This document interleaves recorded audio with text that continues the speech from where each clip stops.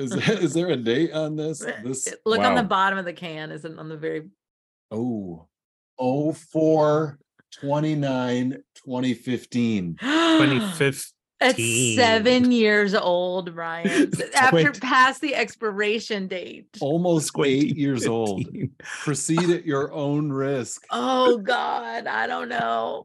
Stay tuned to see if Brian has. That's liquor at this point. Beer poisoning by the end of this episode. Brian might also have a doctor's appointment right after this episode. Exactly.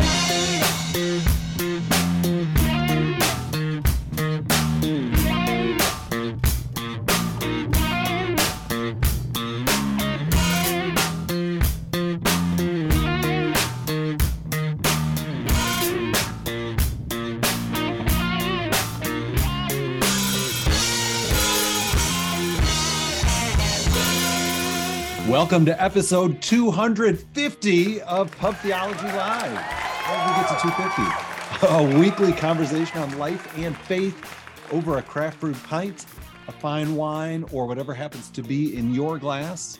On today's episode, the Reverends Shannon Weston, Ogun Holder, and yours truly, Brian Burkhoff, will address and engage what's happening through a theological lens with a good brew in hand.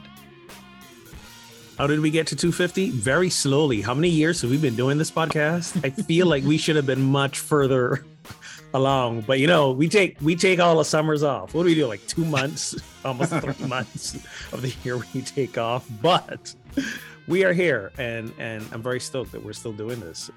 And we can still do this and enjoy beverages with our own Pub Theology Life pint glass. If you become a supporter on Patreon, while supplies last, you can get one of those. Head over to patreon.com/PTLive.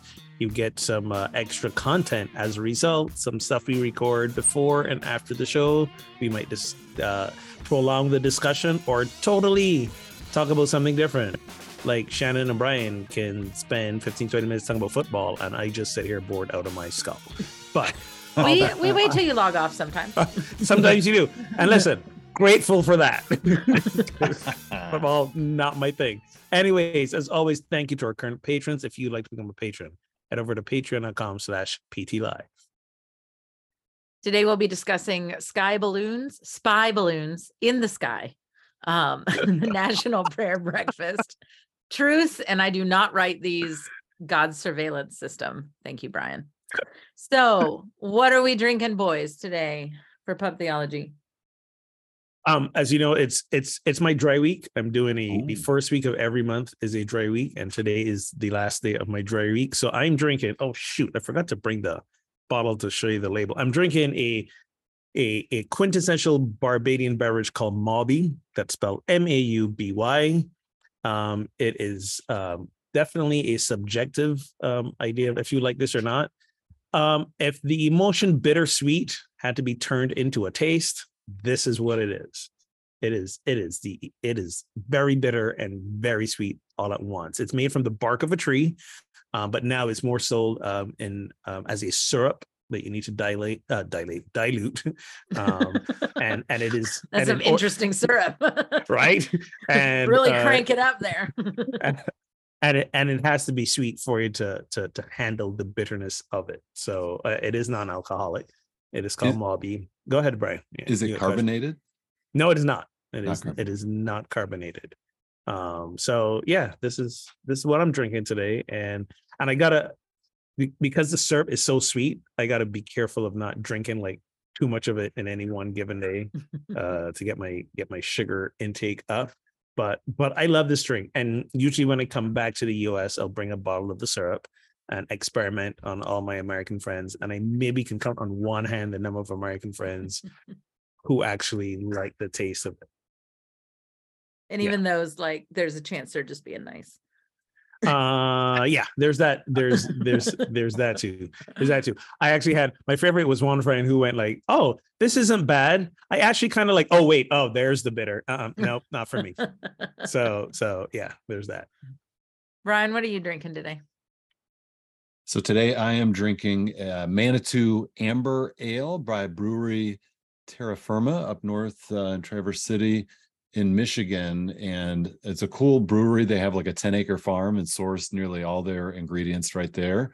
And so it's pretty cool. Manitou was one of Michigan's most widely recognized microbrews, long before craft beer became a badge of hipster status, it says.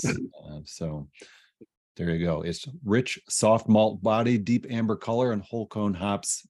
Finish is preserved using our original equipment, imparting a flavor as distinct as the wild islands in Lake Michigan, for which it's named. So there you go. There you go. There you go. Shannon. What do you got, Shannon? Well, my good brew today is brewed Luzerne iced tea. Sorry, to be non-alcoholic as well. We were in Cooperstown, New York this weekend and have so much Omegang. Oh my God. Brought home to share. Whoa, that's all head. That is all head. All head. That's what she said. Trying to find a different way to say it. That's all. There is no different way to say that. It's a lot of foam. So I have like 4 or 5 different Omegang brews. So I'm going to roll them out over the next few weeks. But today I have a doctor's appointment right after, and all of them are very high. Yes. High octane, like almost 10%. The wit that we have home is only a 5, but it's a pint still. And I was like, I can't waste this. And, I can't have a couple sips and then go to a doctor's appointment. So I'm just drinking iced tea. That's the long way around. Omegang. Oh my gosh, it's so good. So it'll be Omegang February in honor of our weekend. Nice. Brian's just trying to get a sip of any bit of the actual. Everybody's beer. drinking. This is not a sour ale. It's tasting really sour. Oh, and it's. I'm wondering how old this is. What? Bear don't go bad. And wink, wink. Is there a date on this? Look on the bottom of the can. Isn't on the very. Oh. Yeah. What you got there? Stimulating podcast moment here. 4/29/2015. 2015. It's 7 years old, Brian. After past the expiration date. Almost 8 years old. Proceed at your own risk. Oh God, I don't know. Stay tuned to see if Brian has. That's liquor at this point. Beer poisoning by the end of this episode. Brian might also have a doctor's appointment right after this episode. Exactly. I think I'm gonna hurl. I think that's why it foamed up so badly. You think? Wow, that is weird. Okay, well, where was this in your house? Yeah, no, I bought a few singles just for the podcast at a local, party store, and it was one of the lonely singles, and I think it's been on the shelf a long time. They need to be better about that. I would take that back. Also, not so weird since you discovered the date. Yeah. What? No, dude. I was kind of kidding when I said beer don't go bad, but I mean, is there 7 years? Is there a description of the flavor? Is it supposed to be sour? No, it's not. It's supposed to be an amber, which is a pretty mild flavor. Yeah. I mean, wait, does beer go bad? I mean, yes, beer goes bad. Yes, it does. We'll see how bad. I've never had one. He's still drinking it too. I've never had one long enough for it to go bad. Right, it exactly. does go bad. Exactly. Now I will say, we have a beer fridge of like a refrigerator dedicated for beer. Ooh, fancy. And in it, we've had like pumpkin ales or something that have seen the season end and then gone around to the next season. Sure. And I'm like, a year is not crazy. 7, however. A year is not crazy, but I'm starting to get skeptical at a year. I fully admit. This is almost 8 years because April of 2015. Brian is clearly drinking in faith today. It's April. Yeah, then it's 8 years. That's wild. He drinks by faith, not by sight. It says it's 5.7 ABV, but I think now it's 20.7. I was going to say it's going to be it's pure, whatever beer turns into. Oh my God. Whatever mead goes to, whatever. Oh, yeah. Wow. Woo. All right. I don't know what happens, but on to today's topics. Well, we all saw in the news that last week a Chinese spy balloon was discovered and shot down over the U.S. The balloon was somehow able to get past our West Coast anti-balloon defense system, the Seattle Space Needle. And then it was brought to light that there were 3 such Chinese spy balloons during the previous administration that flew over the US. So how did you react to that? Does this give you a newfound fear of balloons? And is there anything crazy that you have ever launched into the air? You know, maybe thinking back to childhood. I don't know. I mostly ignore this story. Like it never, you know, for me, it was like, oh wait, this didn't happen all the time. You know what I'm saying? Yeah. Like I had assumed that we all got stuff up in the air spying on each other, satellites, balloons, planes. Like it never occurred to me that this was a rare thing. That was my reaction, was like, what a dumbass spy method that you're going to send up a balloon and it's going to float in through, you know, the Alaska and make its way. Like I was like, there is better technology than this, friends. There are all kinds of memes of like spy balloon over Ohio. And it's like guy with a beer scratching his, you know, like, whatever. It's like, what do you, like Google did this for you, friends. They did it for you already. I heard that it actually does make an effective spying device because it is slow moving, right? And can be so high that it normally doesn't register that there's something. Right. So and it just drifts on the currents, the air currents, which will naturally take it, you know, south and east on whatever jet stream it's traveling on. So it's it sort of makes sense why it could be used as a spying device. Plus, you know, given the spate of how ridiculous people get around gender reveals, somebody's probably looking up at that thing going, oh, it's probably just like a gender reveal party gone wrong. So we're just gonna ignore the thing. So I didn't give it any second thought. The most interesting article I read about it, and again, I didn't do much, but it was the, you know, yes, it's a spy balloon, but what it really is China testing how far they can go to invade American airspace before there's, you know, like it's the kid that's nagging, right? Like let me see how far I can push you. And I think that's probably the most accurate representation of what's going on here. It's just so weird because you don't think of a balloon and think, ooh, international, you know, espionage. And again, like maybe genius or stupid, you know. Genius. Like, what is the ultimate high tech? Low tech. Right. Exactly. We go high, they go high low. tech on low tech things. Exactly. You know, and this is also reminding me of like the current trend of like the youngest Gen Zers who are like ditching smartphones and go back to flip phones, right? And we have a whole conversation around this or something, right? So it's that was a whole week ago, wasn't it? Man, time. So is this Gen Z Chinese spies? Probably. They just stuck a flip phone on a balloon and like sent it over. Probably. Exactly. Oh my gosh. It does like base code every time it sends a picture back. There you go. Yeah. Nice. A few years back, my kids were making a homemade rocket and they figured they had a toad that they captured and put a parachute on the toad. Jesus. Shot him in the air pretty high and he landed back safely. They're like racing through the field chasing after the parachute with the toad. It was pretty funny.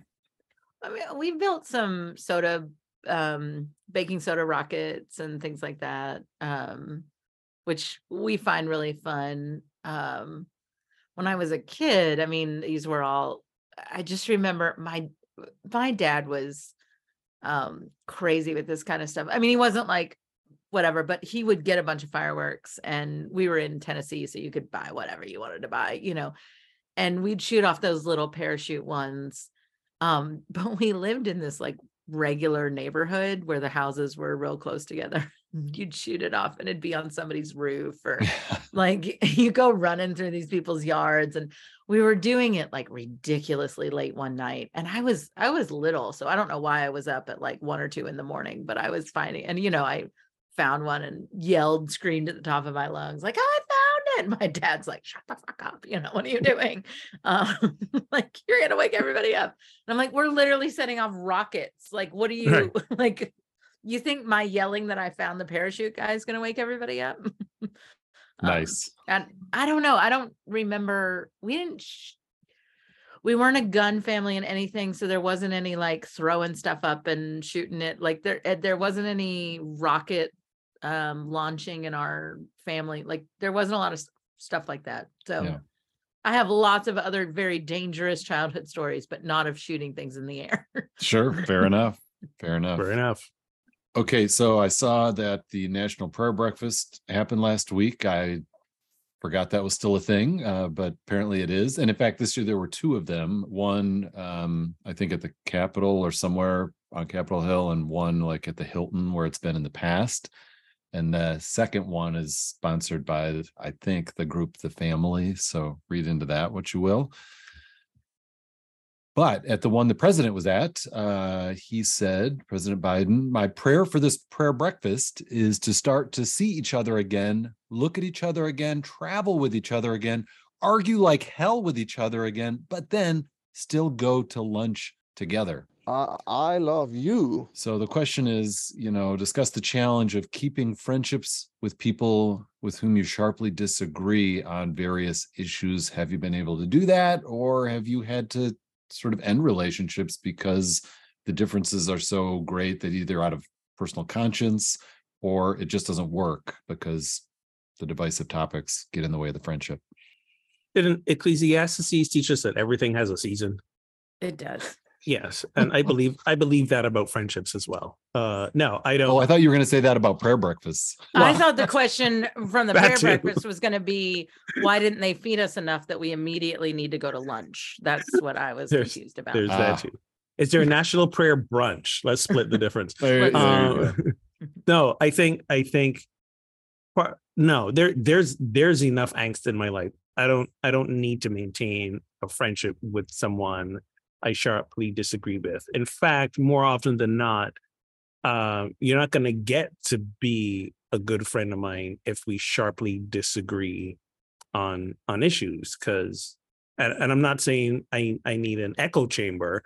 I'm simply saying when I'm around friends, I want to chill. I want to relax. Yes, I want to have substantive discussions, but I don't need to make my friendships my work as well. So no, I'm not gonna, life is too short for me to hold on to stuff like that. Now, do I have friends who disagree with me? Yes. And my choices? Yes. And do they let me know? Oh, hell yes.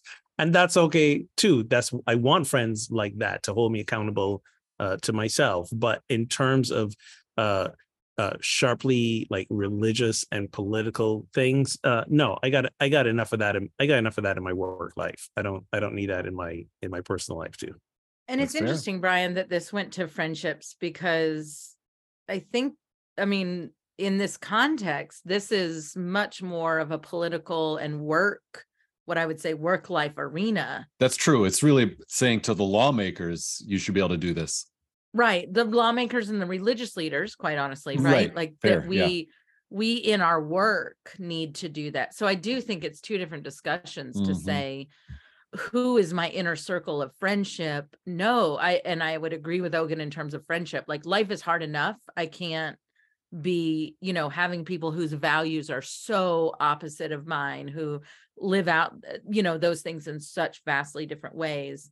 Again, not an echo chamber, but a genuine, mutual understanding of how we value the world and people and, whatever. But in terms of what I do agree with the sentiment in terms of the way the world is functioning right now, what we need to do to get back to, especially in a legislative process, Mhm. right? Of not just, hey, let's do this together, but literally even just being able to sit down together and find, anything to see each other's humanity. We just need to get back to that level. Yeah. And that should be a goal of ours in every arena of our lives. Yeah. And I think, from my understanding, it used to be much more that way on Capitol Hill, like in the 70s and maybe early 80s. And I don't know if it was the rise of the moral majority, or I think actually a lot of it I've read was Newt Gingrich coming in on the right and just saying, no, we're not to be friends with people we disagree with politically. We're here to, you know, take names and accomplish our agenda. And there's no time for friendship with the other side, who began to be called the enemy. And then, of course, the Democrats start to reciprocate that attitude, and the thing kind of devolves to where we are today. It's much more multifaceted historically than what I just said, of course, but it could be better. And I think, as you said, kind of needs to be. And you wonder to what level that level of dysfunction filters down to our communities and our ability locally to do that. Also, I'd like to point out that not all good friends make good travel companions. That's true. Yeah. Yeah, there's some people I love dearly, and I will sit and break bread with you and drink with you and all that. But I am not taking a road trip with you, because you got some distinctive things that make it hard to be in a car for an extended period of time. So yeah, it does say travel with each other again. It does say, yeah, it does seem a little odd in that whole thing, but yeah, no. Whether that's literal or metaphorical. Yeah, seriously. Right. But I think in this situation, it might be literal, right? Hey, we need to take delegations and blah, blah, blah, and we need to be able to travel together again. Yeah. I agree with the sentiment, but I also agree with the care of letting go of relationships in your own life that are too hard, that you no longer, you're giving up in a negative way too much of yourself in order to keep that relationship. And even necessarily and some good ones as well. Like we have this very like culturated idea that a relationship is only successful if it lasts, right? Whether it's a work relationship, a family relationship, a friendship relationship, romantic relationship. If the relationship comes to an end, somebody's failed somewhere. And for me, it's like, no, the relationships are here to serve us, not we serve them. Mm-hmm. So sometimes relationships run their course, and it's okay. That doesn't mean anybody's failed or it's wrong. And then sometimes you run into the person and y'all pretend that you're going to get together a few weeks and months from now. Well, it's not going to happen, but you say it anyways, because somehow we feel we need to succeed at maintaining something. But yeah, the people will come and go in our lives all the time. Always happens. And I think that's healthy. Yeah. I will say, I do feel like the prayer breakfast was a good time, if not the right time to say that. I would agree with that. That was a good space to send that message. Yes. And interestingly, he noted, and I don't know if this relates to the division, but he noted that the current makeup in Congress is the most ethnically and racially diverse body in the history of Congress. And that also actually goes into different faiths and people of no faith. And he commented on that, saying differences express the infinite creativity of God, who is able to see, he says his, but we might say she or their reflection in countless ways in different people. It's also an expression of the American conviction that diversity is one of our greatest strengths. So I like that he said that. I agree with that. I don't know. Are there people who would disagree with that? Yeah. I mean, we know there are, but well, what do you mean? Are they people who would disagree? Dude. Oh, I'm gonna get it wrong. Who's the representative from the woman from, I think it's Minnesota? Ilhan Omar. Yeah, who then around the same time gets voted out of her committee because she's automatically a terrorist, so she can't be on the committee that she can't be on the Foreign Affairs Committee. On the Foreign Affairs Committee, because she's going to just recruit terrorists, So yes, there are people who would disagree with this. They are people. And whenever we use the word, diversity is one of our greatest strengths. Whenever we use the word diverse, I'm like, diverse from what? Right. So basically what we're implying is that we are diverse from the standard of whiteness.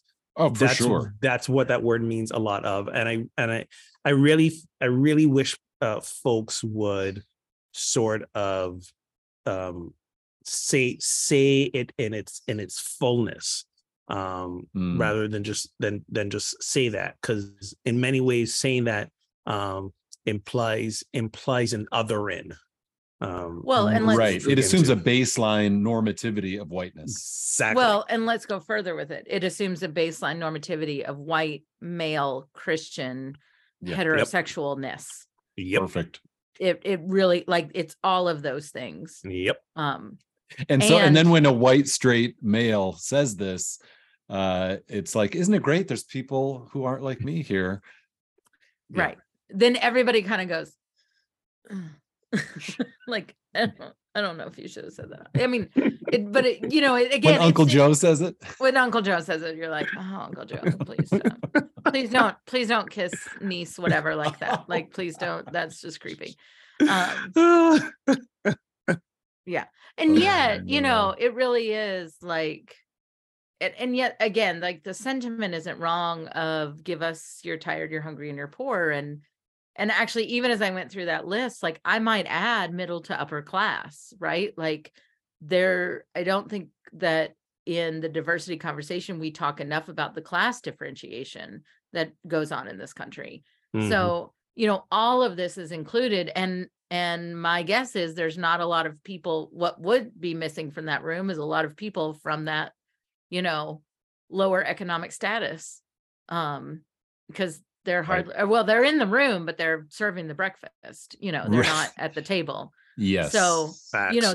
there's still, even in the celebrating our diversity, we're still leaving out groups of people. Yeah, absolutely. It's also partly the most diverse Congress because we have the most diverse congressman ever who's been an infinite number of things in his background. All the things. He's been a unicorn wrangler in his things as well. Did you hear the latest one about him producing but he apparently told someone he was one of the producers of the Broadway musical Spider-Man. Stop. and this is true. And the company came out and said, and again, it was a by all standards a failed production. They had so many technical issues, or a lot of injuries, all that stuff. And they came out and said, we have had many issues with our production, we admit, but we are proud to say that George Santos was not one of them. I thought you were going to say they were coming out going, great. So if he was a producer, he gets to share in the insurance liabilities that we are facing. Yeah, right. This dude. We had 99 problems, but George Santos wasn't one. But here's the thing, though. We know politicians are liars, and in many respects, he is really the first truly honest politician because his lies are all out there. The truly consummate American. Oh no, he had a mentor in that. He had a real mentor. He sure did. He had a role model. Unbelievable. Maybe you mentioned this already, Shannon, but should there still be a national prayer breakfast in this country? Like, is that a good thing? I mean, I think if it's, open to the diversity of faiths and no faith, that I was going to say has to be our prayers that are representative of all our faiths. Do those prayers happen at this breakfast? I've never watched one of them. I don't know what happens in them, but if it does, if all faiths are represented and prayers from all faiths are heard, sure, because religion in all its diverse forms, using that word again, in all its varied forms, are part of what make us who we are as a nation. So yes, I don't see the harm in it. But yes, if it's a national prayer breakfast that assumes Christianity as the grounding of it, then no, I don't think it should exist. Agreed. Also, what do they serve for food at the national prayer breakfast? In the West Wing, they served pancakes, and they were serving Vermont maple syrup, and Bartlett was very upset that they were not serving New Hampshire maple syrup. But I don't know what they serve in this White House. At the second one at the Hilton, they served a quiche, and apparently they were more generous with the food at that one, and it was more light stuff at the. I'm looking that up now. Okay. So actually, this is funny because I went to West Wing because there's a West Wing episode, which I love and seen too many times that I care to admit. I missed that show. There's one called the Red Mass, and it's the opening of the Supreme Court. And at the National Cathedral every year, they have a mass before the day of the opening of the Supreme Court. And there's this question about, well, what about church and state? And, the writing, and I'm not going to get the quote exactly right, but he's like, well, sometimes, you just say, like, sometimes you just say, forget it. Sometimes you just say, like, we're just going to do this. And of course, we know church and state is way more nuanced than like politicians showing up together but again, if we're talking about needing a spirit of unification in some way or another, I don't see a problem with it as long as as long as people aren't excluded in the process. I'm sure someone is excluded in the process, right? We can't ever, it's just, I really do sometimes feel it's just going to be impossible. Someone's going to get left out of that. And yet I think the spirit is a good idea. But yeah, it's not like the prayer in school conversation. It's a very different, you're invited to sit at a table, to speak with other people, to have topics that, they're trying to get information and share on. And I think it's a good idea. Yeah. And, where I hear a lot of pushback on this kind of thing is the example, or the practice, I should say, at like local county government of having a prayer before proceedings or a meeting. And it's invariably a Christian and often a very preachy white male sort of preaching their conservative view of religion. And that's the only voice in the room when it comes to the prayer component. That I have a problem with. Sure. Yeah. So I can't seem to find. Are you still looking at the menu? What was served? Oh yeah, I'm obsessed now. But somebody this is why I love this country. Somebody on eBay is trying to sell a menu from the 1979 prayer breakfast for $10, in which was served chilled orange juice, mushroom quiche, half a pear with lingonberries, beef sausages, and rolls. Wow. Actually, that sounds rather tasty. I will get down with some of that. As long as they're selling the menu and not the actual food from 1979. Like your beer. Like my beer. Yeah. Pop open a Coors Light from 1979. Did you see that someone went and got a bottle of sand and put it in a ball jar from the very spot Tom Brady announced his retirement, and they're selling it on eBay? And people were bidding on it like over $90,000. With people, what is wrong? I'm like, why didn't I think of that? I could have just flown down there. Oh my god! Or just go to the beach here and get some. I was gonna say, like, what is it like? Is there a video of? They had photos like with the exact same background and like a newspaper with the date, and they had all these things. I mean, to verify it. Trump sold out of his NFTs. Why are we surprised? Why are we surprised anymore? Did he really? Seriously? Yes, those things. Oh my god! Sold Do you out. not remember that? No, I remember he sold them. I'm amazed people bought them. They sold out like the day of. Brian. Of course they did. What a country we live in. Oh my god! Time to be alive. Wow. My favorite part of that whole thing was like, I have a big announcement, and everybody's like, "Oh god, here it comes! He's running for president." He's like, I'm selling these things. And we're like, oh my god. Anyway. He got the last laugh though. Dude racing cash. All right. So there's a new book out called The Ark of Truth, The Thinking of Martin Luther King Jr. And it's written by longtime King scholar Lewis Baldwin. And he focuses in the book on what King had to say about truth. He says, we're living in an age of lies and conspiracy theories and alternative truths, basically disinformation. I wanted to write a book that would speak to that. And since I'm a King scholar, I thought King would be a great case study for looking at the power of truth, truth-telling, and so on. And he notes that King really saw the relationship between facts, truth, and reality, seeing truth as coming to terms with reality. So,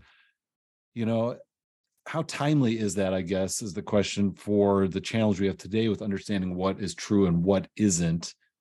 And then secondarily, does your faith or your religious tradition inform your understanding of what we might understand as true? he would be losing his shit right now. Oh my Seriously. Yes. I don't know he'd make it. It is insane. But yes, fact and truth are two different things. And truth is subjective. Truth is relative. Truth is interpretation. Facts, I think, are fairly indisputable. When I say fairly indisputable, is again, sometimes we denote things as fact. We denote things as fact until new information presents itself to change our minds. Yeah. So you talked about truth there as subjective. He notes that King spoke in terms of objective truth, that is those truths that are universally accepted and truths that are verifiable, which is, I think, more what you're saying in terms of yeah, facts. I'm making distinction. So yes. So I don't, objective truth is, I think, a thing I will have issue with using, pairing those two things together. Well, I mean, it's the challenge, right? That there are things that are, you might say, objectively true about the universe and the world we live in, but at what level are any one of us able to perfectly grasp it? Because we're all approaching reality subjectively. We can't access a non-subjective experience of life. Exactly. That's exactly what I was trying to say. And well, hold on, even things that, so even like scientific facts, right? Those we discover new things as we go along and go like, oh, that thing we thought was a fact before isn't the fact that we thought it was. Now we have to update or for things, sure, right? For sure. But science also goes through the process of peer review and verifiable via others. So it's not just, hey, I did this thing and now this is the fact. I agree. And even after all that, sometimes new information as technology increases and our way to understand things increase, we go like, oh, that whole thing that fact that was once peer reviewed and understood as unarguable, we might have to tweak that a little bit, right? So every time they go deeper into the atom, for example, and the nature of existence itself, they're like, oh, all the things we thought about atoms and quarks and all that shit is like, oh, we might have to rethink that. It's like the more we know, the more we find out we don't know. True. And it is, I would say, objective truth that this beer is old and has seen better days. Yeah. So and how you feel about it afterwards will definitely be subjective. And he's still drinking it. Is the thing. Oh, God. Look how foamy it still is, even at the end. I can't. I think it's gotten to his brain a little bit already. Yeah, it really is at like 25% alcohol. In terms of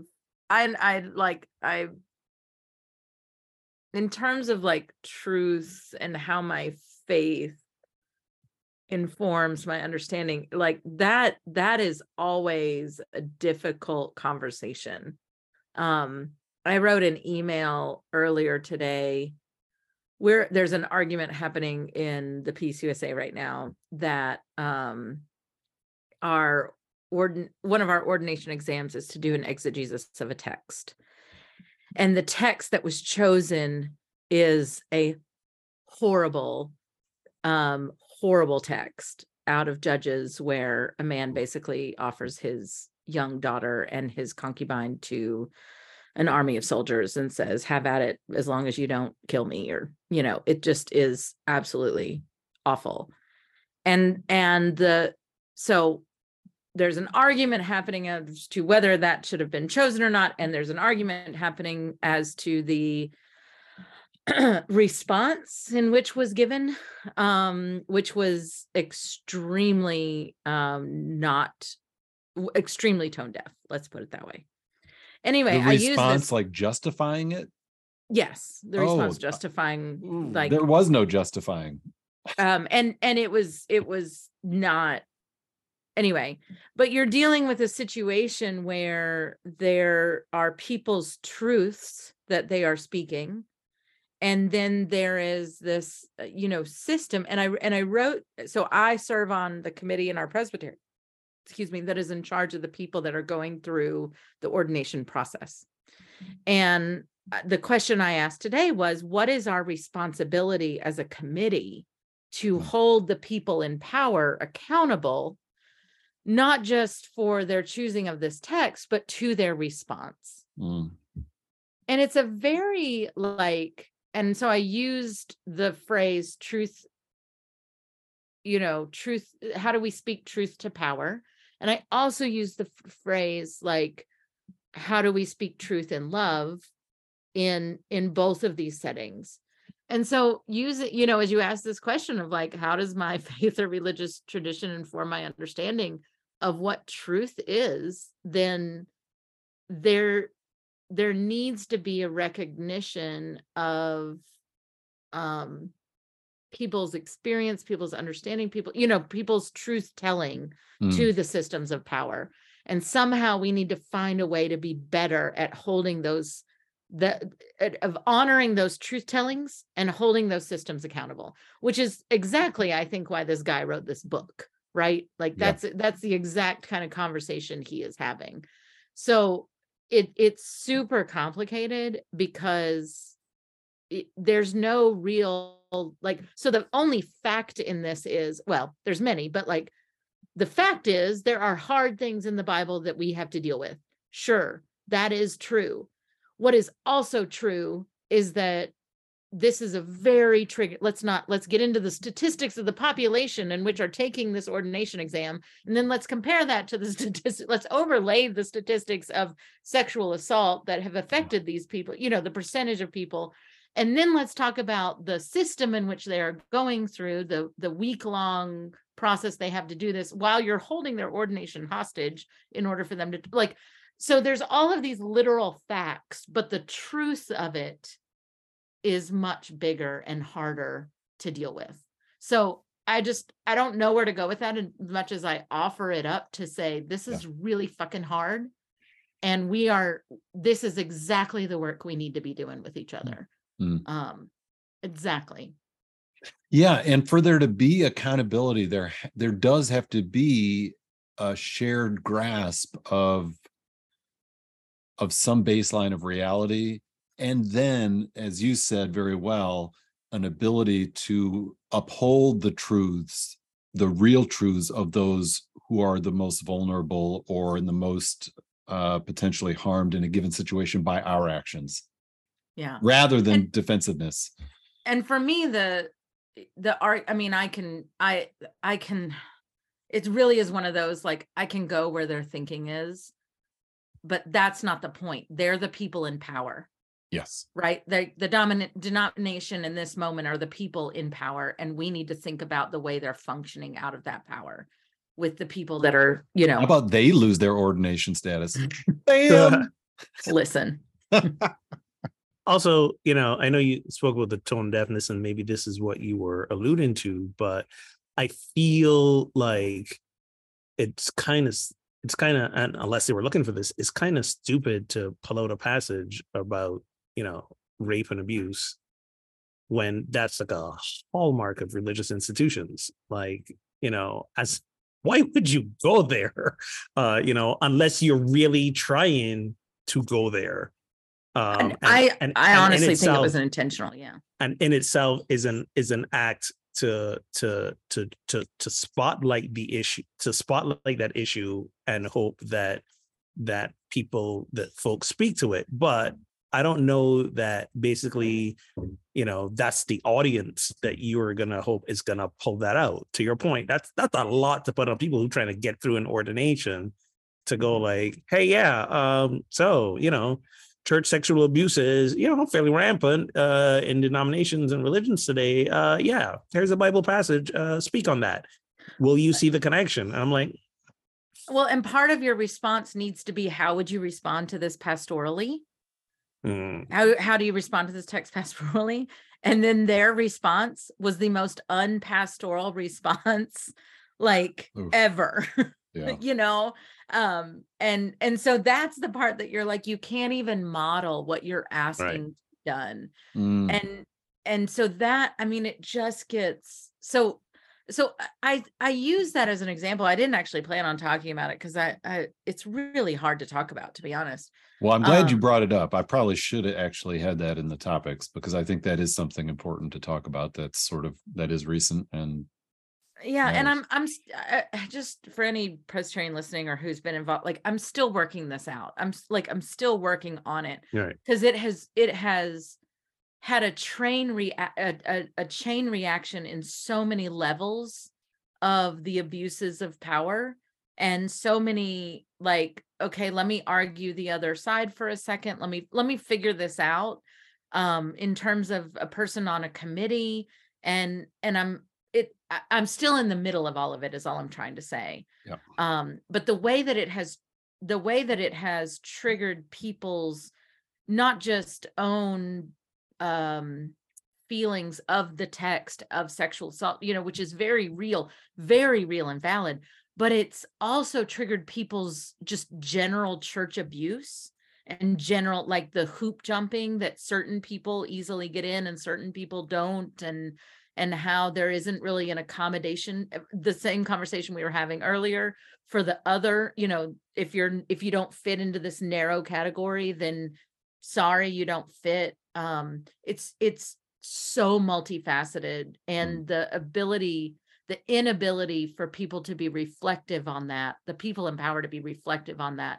I don't know what we're going to end up doing. I just sent the email to ask our committee to consider, and asked our stated clerk, like, do we have any, it may just be a letter, but like, what are options here that we have Right. as a committee that, is responsible for these candidates. So anyway, I say that this is exactly the hard work we have to do, but it is hard and it is exhausting. But now I'm on the other side, right? I'm an ordained person. I'm now on a position of power. It's my responsibility to hold the larger people in power, responsible. Yep. So you got to use that position. And after that hard work, the last thing you need is to go have beer with some friends who argue with you. Like, you know what I'm saying? Exactly. No, exactly. But maybe breakfast, depending on what's on the menu. Maybe. Well, and I've had 3 conversations with 3 different groups of Presbyterian clergy people, and each one of them starts with, I really have mixed feelings on this. And I'm like, yes. So let's hold all of that container, and let's also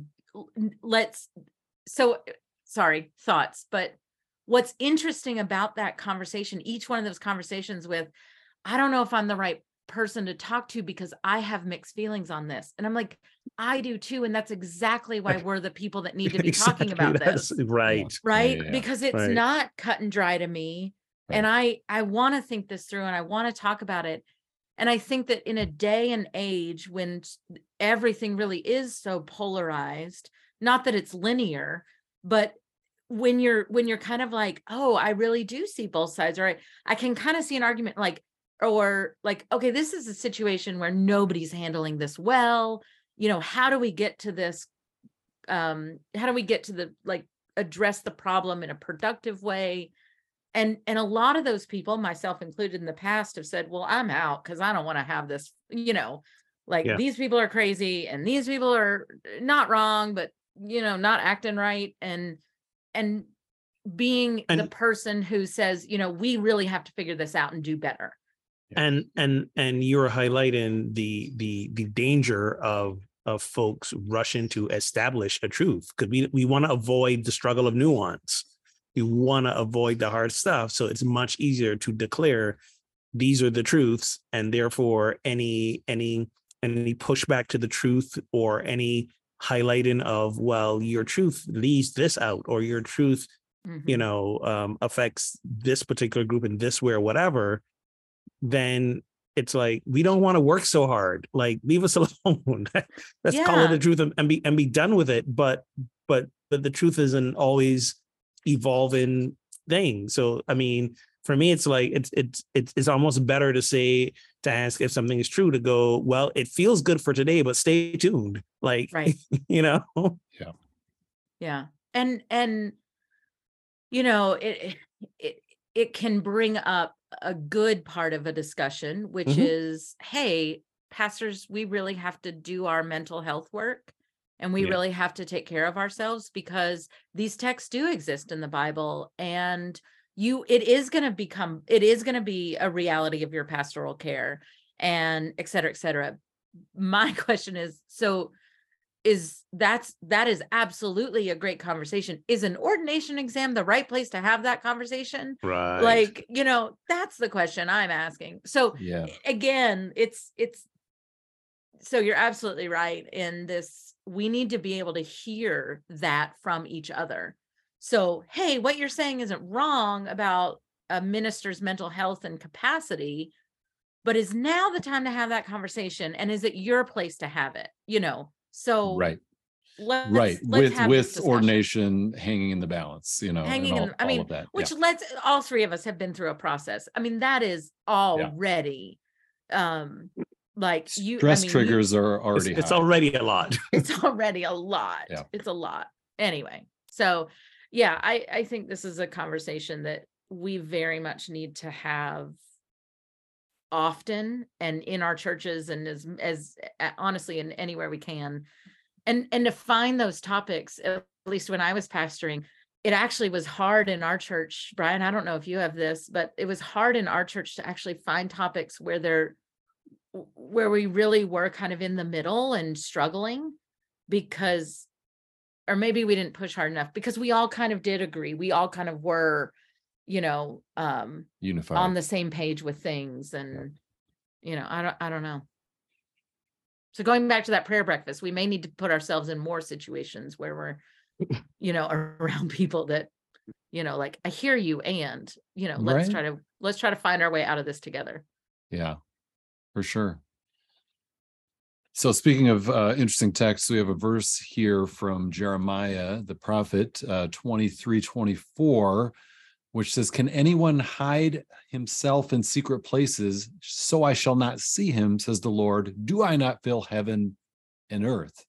The idea sort of being that, God is all-seeing, all-knowing. You can't be out of range of view of God. And there was an interesting quote that the Lutheran pastor and author Nadia Bolz-Weber put out last week, which says, if you've been told that God is some kind of punishing, angry bastard with a killer surveillance system who's basically always disappointed with you for being a human being, then you have been lied to. So she's getting into more than... Was it a Chinese spy balloon, or was it God? Was it a heavenly spy balloon? Listen, this verse is the basis of all my adolescent sexual shame right here. Right. This verse. Right. Yeah. Right. The idea that God is always watching is... Exactly. So like any teenage sexual act, from masturbation to fooling around with somebody, like this is it right here. Unless we think that's harmful, I'm still unpacking all of that, because that shit goes deep. Those things are hard enough with no one watching, but let alone... That's what... Okay, whoa. Listen to what you just said. We'll scratch that from the record. I think he knew. This is why you don't drink 8-year-old beer, man. Okay, that is hashtag dad jokes gone wrong. Like... Oh, no. Oh, my God. Okay. Yeah. Nope, you got nothing. Don't even try. But this is a verse that is so often weaponized to control and inspire shame in people. And we need to stop. We need to stop using it to instill fear into young people, and make them not honor whatever's going on in their lives at any given point in time. What's so ironic about that, Ogun, is that the text is about false prophecy. And like what you're describing is abusing scripture for false prophecy. Like, has anyone ever used who uses verses in the context in which they are written? Right? We I like you're to at least. because you're a good pastor. No, But So- whenever you see someone take a Bible verse and use it and weaponize it as an instrument of control, 9.5 times out of the 10, it is lost from the context in which it was already written. So And I always say to folks, if someone is throwing a Bible verse at you, like, back up, read the whole goddamn chapter, read the Yeah. whole goddamn book, like, Yeah. figure out what is the context of that verse. Because not half the time, almost all the time, it is not written to be weaponized in the way that someone is using it. For sure. So I went to the NRSV because Brian's translation, like, I couldn't even hear it. Yeah, So- sorry. I should have gotten a better translation. But it's in the middle of a paragraph. So what's interesting is it starts off by saying, "Am I a God nearby, says the Lord, and not a God far off?" Right? So this whole idea that God is not involved in the intimacy of our lives is what is being addressed, right? And that is something we've had a conversation about over and over again. And so all of this, God is far away. This is the exact text that's saying, no, like, I am a God nearby. I am not a God far off. Who can hide in secret places so that I cannot see them, says the Lord? Do I not fill the heaven and the earth? I have heard the prophets who have said prophecies lie in my name, right? Like, and then I'm it not, goes in on. fact, like, I'm so close by. I'm so close by. I'm hearing all this crazy shit that everybody's saying that is wrong. So have at it, guys. Like, have a great time. I want you to be happy, and I'll be happy with you. Right. Come So with there's joy as you're well. saying in context, there's a really good thing being said there, but read isolated and then extrapolating a personal experience to it can suddenly make you be like, oh my gosh, this is terrifying. Absolutely. Which is the angry God, like the angry God that punishes, that blah, blah, Yeah. blah. Like, as some sort of surveillance system, this isn't God saying, I'm a surveillance system in a bad way. This is God saying, there isn't anywhere you can go to hide. So I know when somebody is telling you wrong and when they're not. So you don't have to hide that pain from me. I'm here with you. Like, I'm here in the midst of that. So this is a text about pain. This isn't a text about It's a Santa Claus doctrine. joy and pleasure. Oh, I'm trust always me, watching. I know that now. But that's But that's it not what I was isn't, told I'm then. always watching, right? It isn't, You're I'm right. always watching. No, it's not. That's not what the text is. The text is No. like, I am not far. there Yes. isn't The- anything that I'm not there's- part of. You are not Right, there's- alone. You're not alone. Yes. Or there's an indistinguishable oneness and unity with Exactly. God. That's what the Right. verse is saying. That's what the verse is I saying. wish that's how it was taught to me as a very hormone-ridden, horny adolescent. No, it was not. Right. So we're all basically affirming the Bolz-Weber quote. Yes. Yes. Yes, And we I- are. Especially the who is basically always disappointed with you for being a human being. I love that part of it. No, Yeah. you know what? This is and this is where I still use parental language for God, but I'm like, no, there were I can put parent names on that or teacher names on that or Yes. grandparent names on that, but Right. God's not a name I put on that. So I need to be very careful. Like, I still use that language because Brian, stop drinking that beer. It's starting to look really sketch at the I'm bottom. gonna have to text Christy and be like, Dude, Brian's on it was the floor. sketchy from the time you poured it. I don't know what you're talking about. You poured that berry, and we were both like, "What is happening with I that know. thing?" I might need to chase it down with some bourbon later just to clean Oh out the. God, just to wipe the system. Anyway, Or but sterilize yourself. we've got to be careful with that on both ways to not conflate God with people and people with God, right? Yeah, Like, 100%.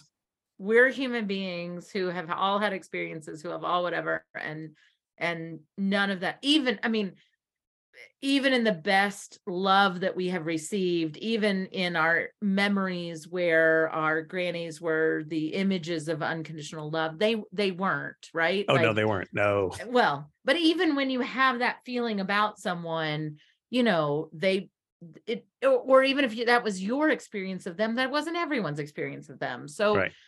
finding a way to not conflate what people tell you versus who God is, And part of that begins with stop using the gender pronouns for God altogether. Like stop using he, stop using her. Like use right, God, but in this verse I read, there was no pronouns for God. God, the example was just a person, and yes, they were male. I know that. I was going which earlier. is so much worse, Brian, I have to say. I'm going to say it. It's so much worse. You could say it.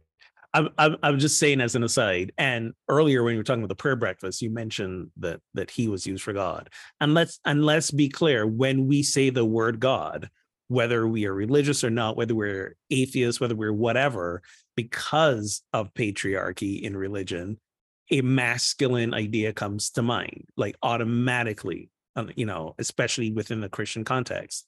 So I am trying to use the habit of using God as the pronoun for God, rather than he, him, and to also stop putting the binary on God, divine masculine, divine feminine, because that also supports a lot of like genderization and patriarchal labels. Because when you even look at the qualities of divine masculine, divine feminine, they suspiciously hold up men in strength and leadership positions and women in positions of servitude and positions of behind the scenes. So so I think that's a good invitation for all of us to really try to rewire that stuff, because even after all this time, when I hear the word God, I still default to something masculine. Yeah. And by the way, the inclusive Bible is really good and helpful there, because I used to just retranslate. That's not what I read from my inclusive Bible isn't accessible right now, but I would just rewrite it as I read it out loud, or as I read it and said it. But I found that actually having a Bible that I didn't have to do that work was helpful, even more helpful, because it didn't immediately conjure up the male image or even the personhood kind of image of God first. It allowed me into that second way first, if that makes sense. Yep. No, I'm great. leapfrogging here, but you know what I'm saying.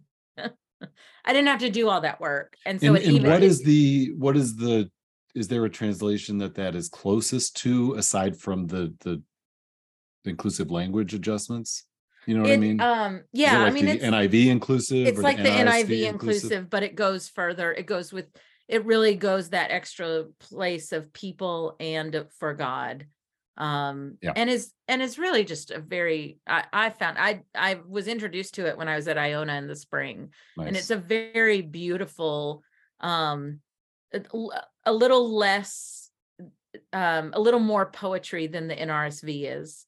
And now even the NRSV has been updated. It's the new revised standard updated version. Correct. This is why you just don't read the Bible anymore. Just too much goddamn work. Oh. But anyway, we do have the inclusive Bible, and that's what we use now in our house. And sweet. Even gave it to my daughter, like to replace her Bible, to say, okay, let's work on this with you. Let's do this together. Yeah. Did that shake you a little bit there, Brian? Your reaction was a little strong me declaring that. No, good. Okay, just checking. Good. What did shake him? After that beer, nothing shakes Brian. That's right. I'm flying. About not reading the Bible anymore. I'll be praying for you. Yeah. I mean, you got 90% of it memorized from childhood. What you need? Isn't that one of the most shaming statements you've heard in Christian? I'll pray for you. I'll pray for you. Oh, absolutely. So, okay, just quick recommendation here at the end before you leave. We were driving this weekend and we listened to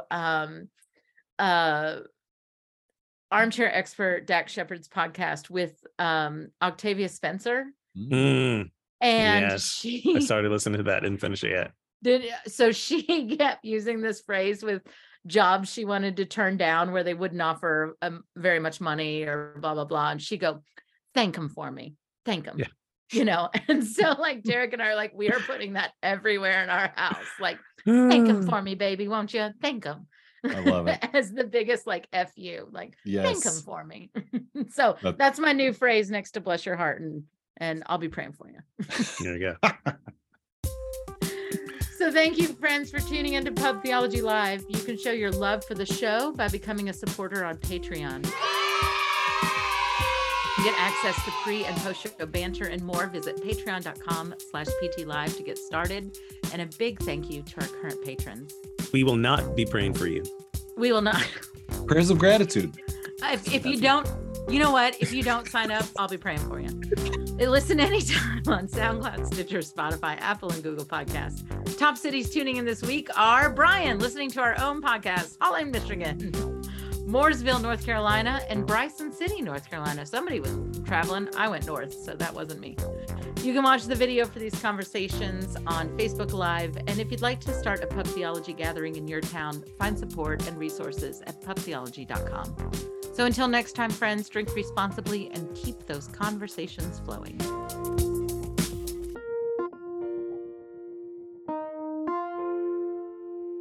Brian, stop drinking that beer.